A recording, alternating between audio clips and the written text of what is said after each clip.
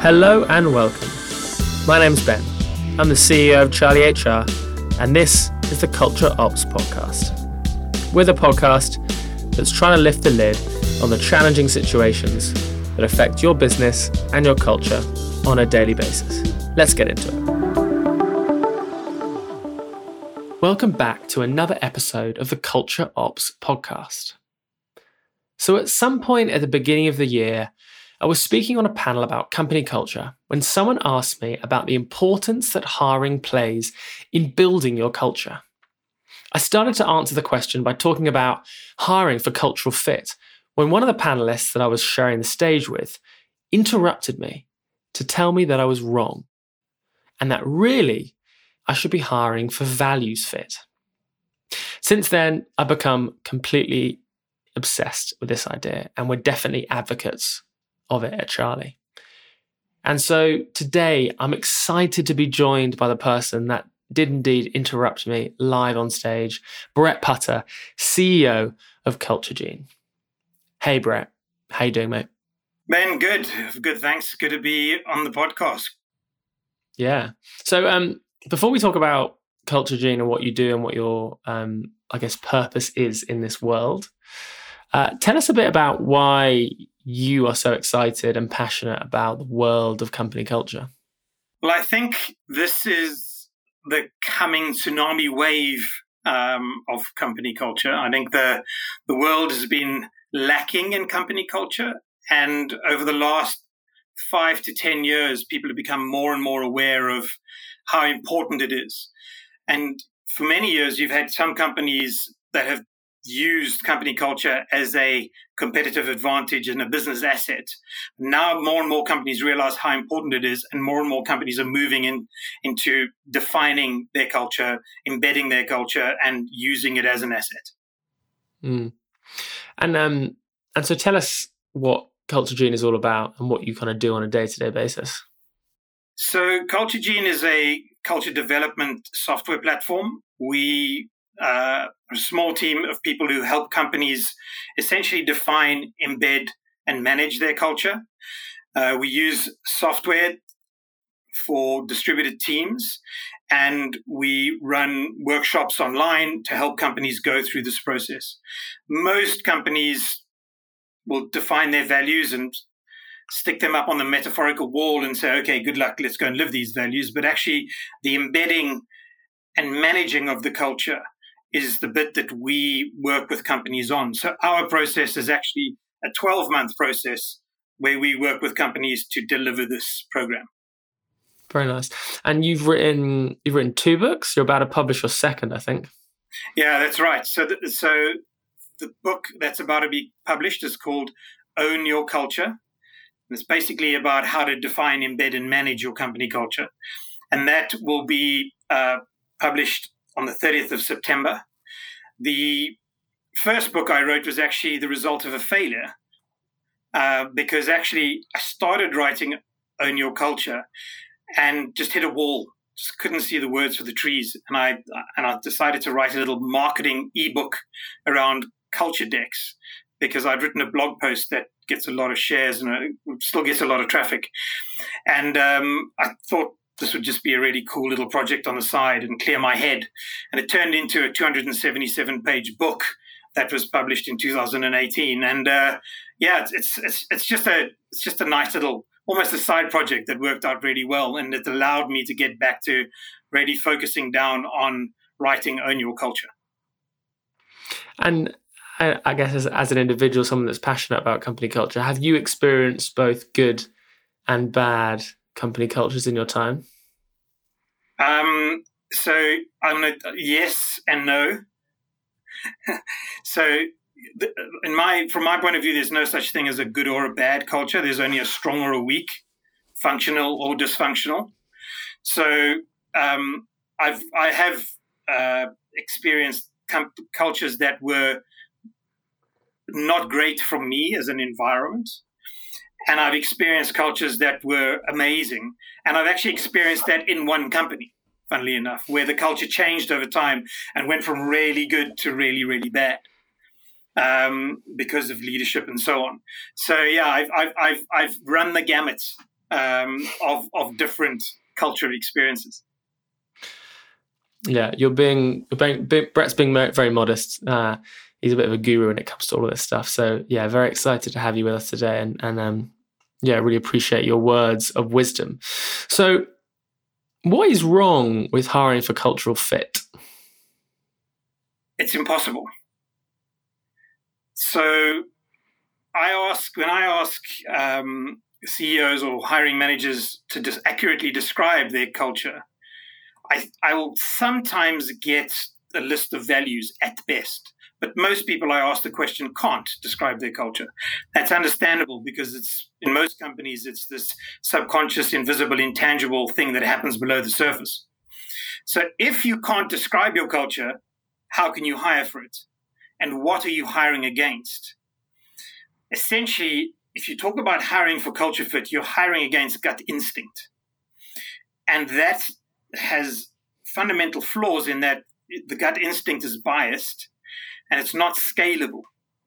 So when leaders and CEOs and VCs talk about hiring for culture fit, a little piece of me dies every time. Because it's just not possible to do if you're going to do hiring properly. Yeah, it's really interesting. You talked about gut instinct, and I think actually that is kind of what people mean when they talk about cultural fit. Yeah, it's the only explanation I can come up with, because there is no other data around what they're hiring against. Or there's no data that they're hiring against. And the problem with gut instinct is it's individual.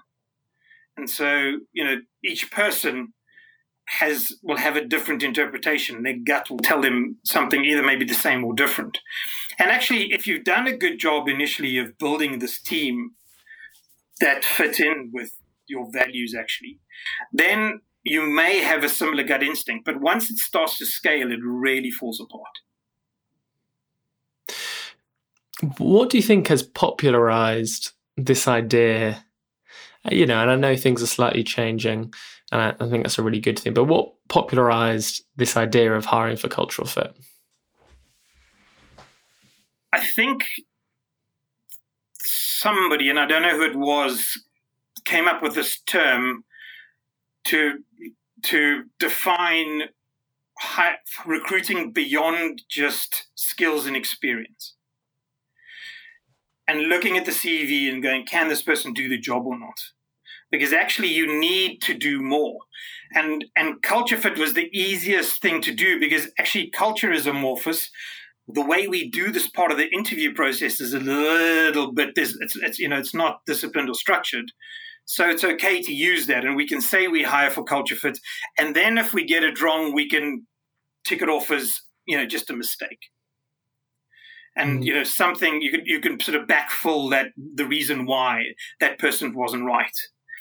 But I think culture fit just came because people needed to describe recruiting beyond what was typically how people recruited in sort of 20, 30 years ago. Yeah, I think you're right. I guess what I'm interested to understand before we look at the solution is, because there will be people listening to this podcast who are hiring on culture fit right now. In fact, that was me a year and a half ago, maybe less than that. So what are the challenges that hiring on culture fit creates for the organization? The first one, which is increasingly more important right now, is the lack of diversity. So what hiring for culture fit means is that we're hiring for people like us. And, if your team starts off incredibly diverse, you may continue to hire diverse people. You've got a good chance that you will. But actually, most teams don't necessarily start off diverse, especially in the tech industry where we work.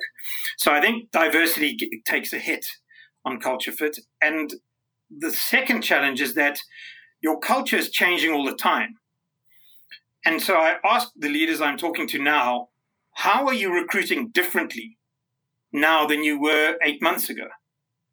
Because actually, are you recruiting the same people, or are you now recruiting for the change in your culture, which means the change in the way you work? So are you now evaluating candidates in how they communicate via written word, spoken word, and video? Or is that something that you're not including yet because you haven't thought about it, because you haven't thought about your culture changing? And so when you were 10 people in an office, you operated in a certain way. You could all see one another, yell at one another, and you knew what was going on. But then when you grew to 50 or 200, your culture changes. The way we work around here changes. And so if you are still recruiting for when you are 10, with that mindset, for when you are 50, you're going to be making a lot of mistakes because your culture changes all the time. I think those are the two really big challenges. Mm. Yeah, I definitely feel that, and I think, I probably would rather not admit it, but there have definitely been points and moments where I've gone for the candidate that I feel most comfortable with, right, in front of, and that's hiring for people like us, and that is not building a diverse team, and it's all very well saying that we want to build diverse organizations, but actually doing it is a completely different thing. And I think this is definitely one of the key changes that we've made that have helped us take small but important steps towards doing that. So when did your perspective shift to thinking about values fit? Where did that all come from? When was the kind of light bulb moment? So before I founded CultureGene, I ran an executive search firm. And I was lucky enough about 4.5 years now, almost 5 years ago, I think, to be asked by a CEO, actually 3 CEOs, almost in a row. And one in particular said to me, I don't want you to just hire for skills and experience. I want you to hire somebody who matches our values.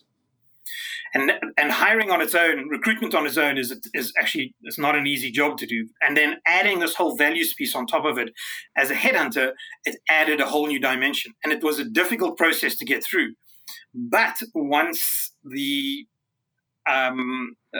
interviews started and once the interactions happened, you could actually just see it was almost as if the candidate and the CEO in some cases had been dancing tango for 10 years. They were on a different wavelength to other candidates who didn't match the values so well. And I then did some research on it, and I came across Zappos, who actually created a really good structure around this. And so I realized that there is a way to build a structure around hiring for values, and use that on an ongoing basis. So actually, while I still ran the search firm, I would meet a client and hand them a piece of paper with 100 values on it if they hadn't defined their values, and say, choose 10, just so that we can start the conversation so I can get to know you better. And that's how I started to develop what's now CultureGene. So what do you think the benefits are for the organization that hires on values fit rather than culture fit? What are the outcomes? So the first area is that your values remain, if they're well defined, remain relatively constant over time. So you know what you're hiring against, and you can build a process around that to recruit effectively. And so you can interview in a meaningful way against them. You can also, it's very scalable. So with my clients, we train all the hiring people, or anybody who's going to be interviewed, anybody who's going to be involved in the interview process is trained on how to do values-based hiring. And after a couple of interviews, they pick it up, and it's really quite natural if you give them the right structure. And I find that there is a confidence around the interview process, because what we do is we actually score candidates based on the fit with the values. So, and we score them based on the vividness of their answer or the believability of their answer to specific values-based questions. And that gives a level of confidence that you can't have with gut instinct, because it's just something else. And what we're seeing in the processes that our clients run is that there is more of a belief in the culture, belief in the values, because it works backwards as well. If you're encouraging your team to interview against values, it demonstrates how important these values are, and that gets communicated to the successful candidate who joins the company, who then has demonstrated those values, and it's a self-fulfilling. It starts to snowball. Mm.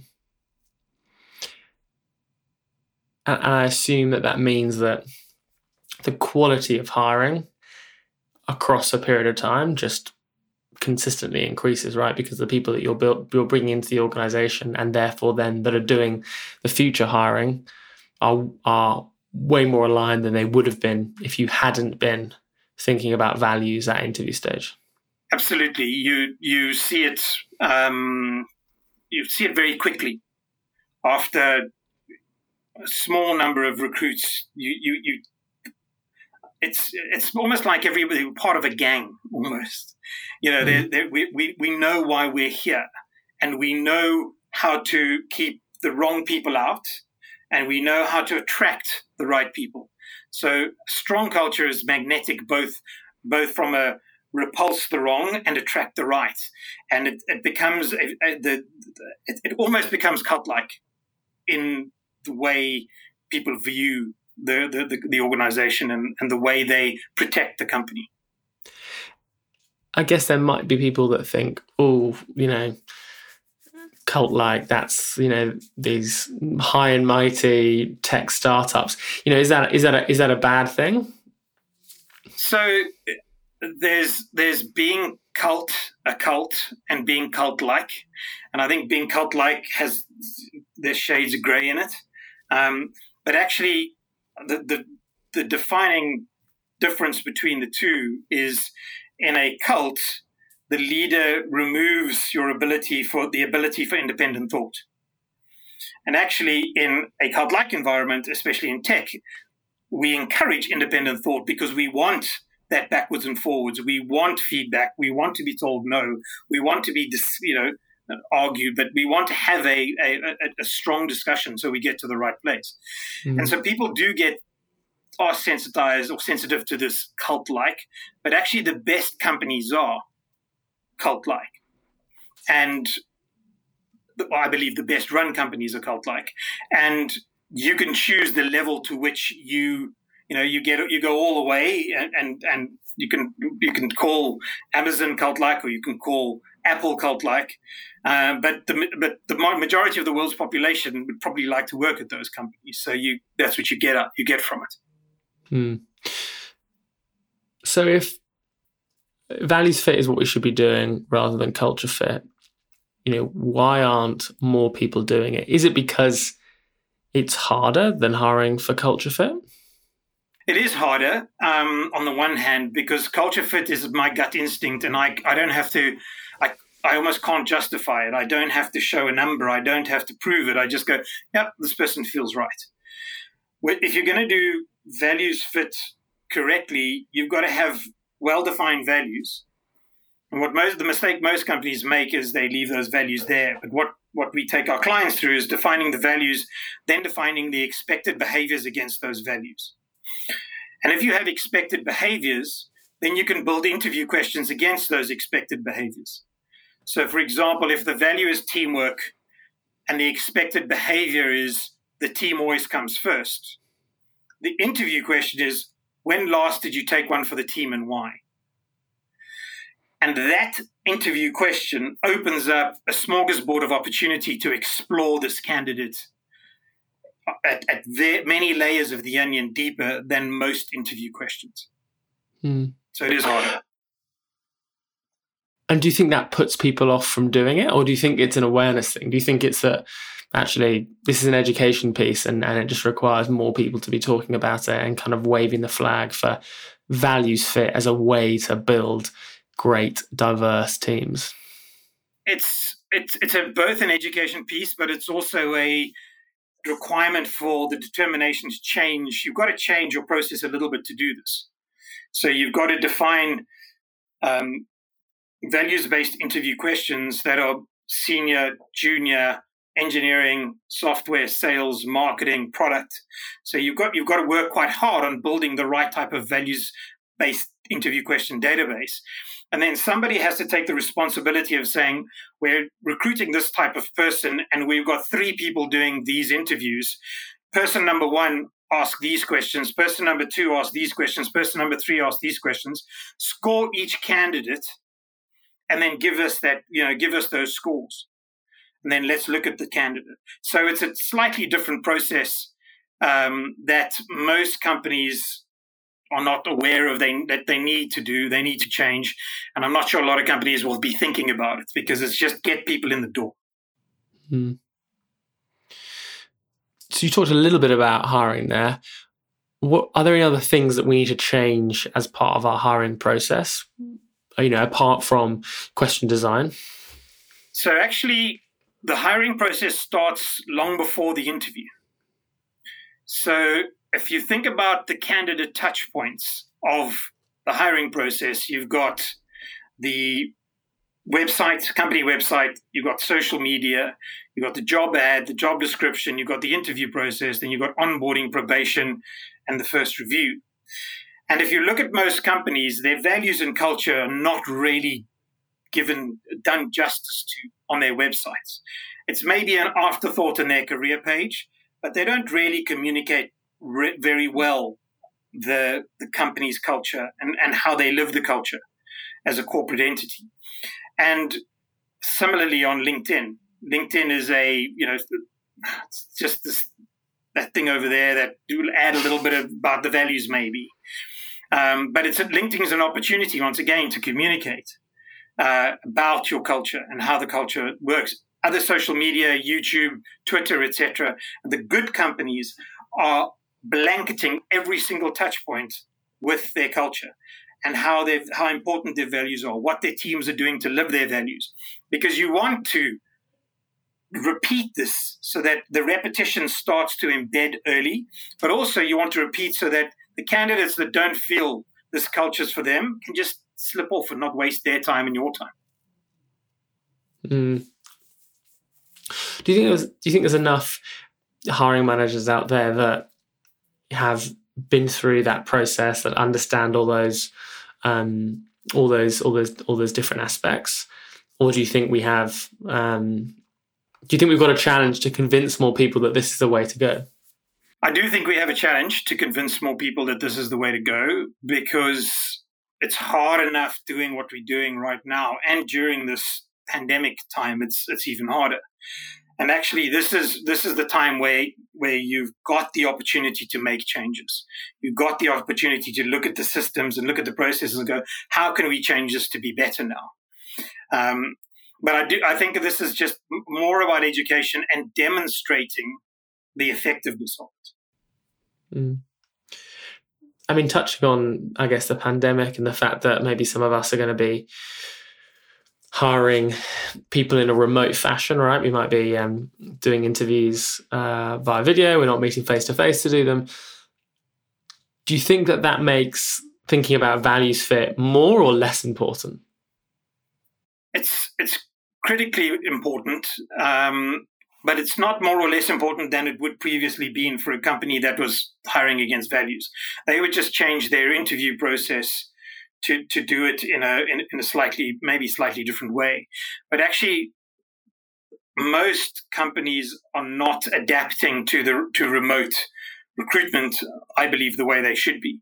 And actually, if you look at what companies like Hotjar or companies like GitLab do on their recruitment side, they create different opportunities, and they use technology in different ways, not just to interview, but actually to work with candidates.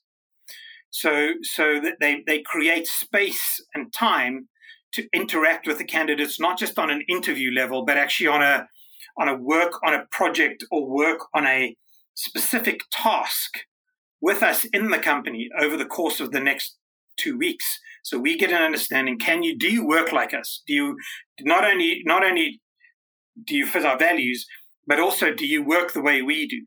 Can you work, if it's a company like, I can't remember if it's Automatic or GitHub now, but one of them does not use email. So there's no email and there's no synchronous communication. I think it's GitHub, sorry. But they literally, unless it's an emergency, everything is asynchronous. And how are companies going to move to asynchronous communication? Because you can't keep up synchronous communication in a remote or a hybrid environment. You're just going to burn people out. So this is a whole different, kettle of fish that can of worms we're opening here. Well, maybe we need to we'll do another podcast on people's transition to hybrid and how that works. So, I came into this being fully bought in anyway, and I'm sure that there are people out there who are listening, who are thinking, okay, this is something that we need to explore within our organization. Specifically in terms of, building a team that is engaged and is aligned around trying to do what the company's trying to do, but also in terms of building a diverse team, a team that can represent the customers that you're serving. What are the 3 bits of advice for someone sitting here thinking, we probably need to change a bit of our hiring process and we need to adapt and start thinking about values fit? What are the 3 bits of advice that you would give them? The things that they could do today?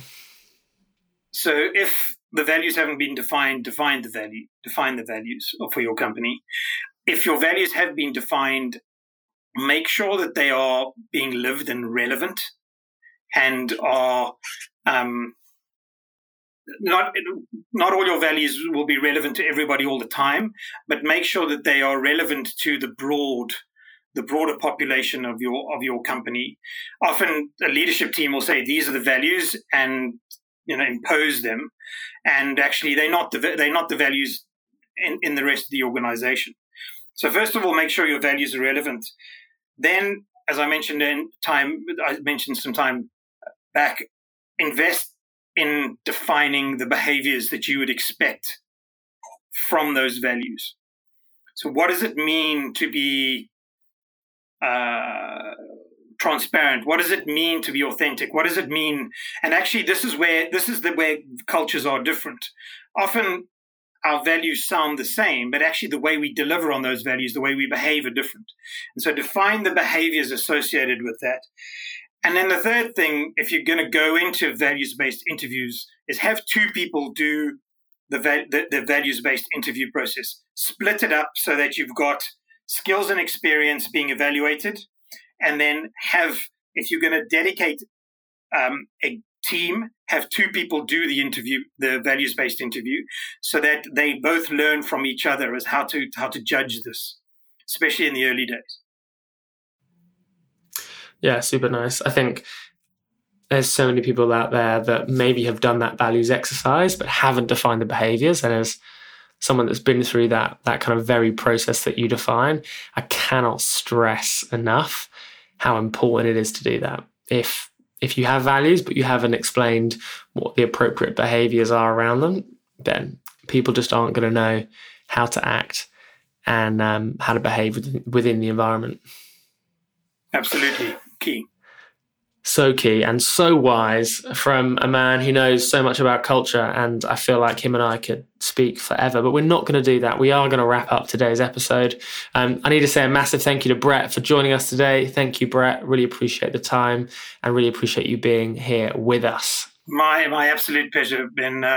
It's as you said, you and I could spend hours and hours discussing this, and I think we should someday. We will, maybe over some whiskey or a beer. And I've got to thank Mel, our producer behind the virtual glass, for keeping the show on the road and making sure that we are here every week recording and putting together great content for you. To all of you, wherever you are, we really appreciate you listening along. We wouldn't be here without you, so thank you. Remember, if you've got an issue you'd like us to discuss, please drop us a line. I'm at Gately on Twitter and we are at JoinCharlie. We look forward to seeing you again next week. I've been Ben Branson-Gately, your host, and this has been the Culture Ops Podcast.